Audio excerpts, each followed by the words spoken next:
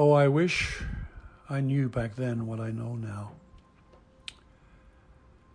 There are many of us who, after a fundamental change that brings a sense of wisdom and love, a deep perception of truth and understanding that usually arises as we have worked through suffering and travail and found peace on the other side.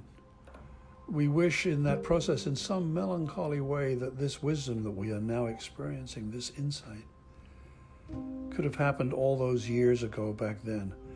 I wish I knew this back then, we say. But we can't know something until it has been given us to know, wrapped in the tapestry of all our destinies in this lifetime.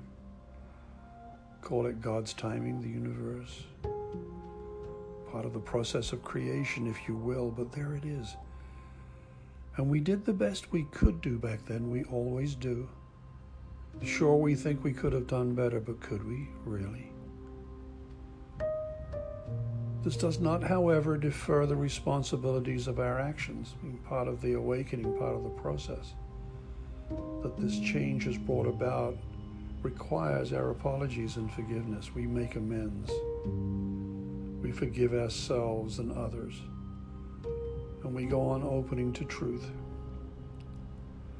surrendering to the infinite possibilities that are born of knowing that always all love surrounds us, lives within us, and that all life is so very, very precious. There is not a moment to lose.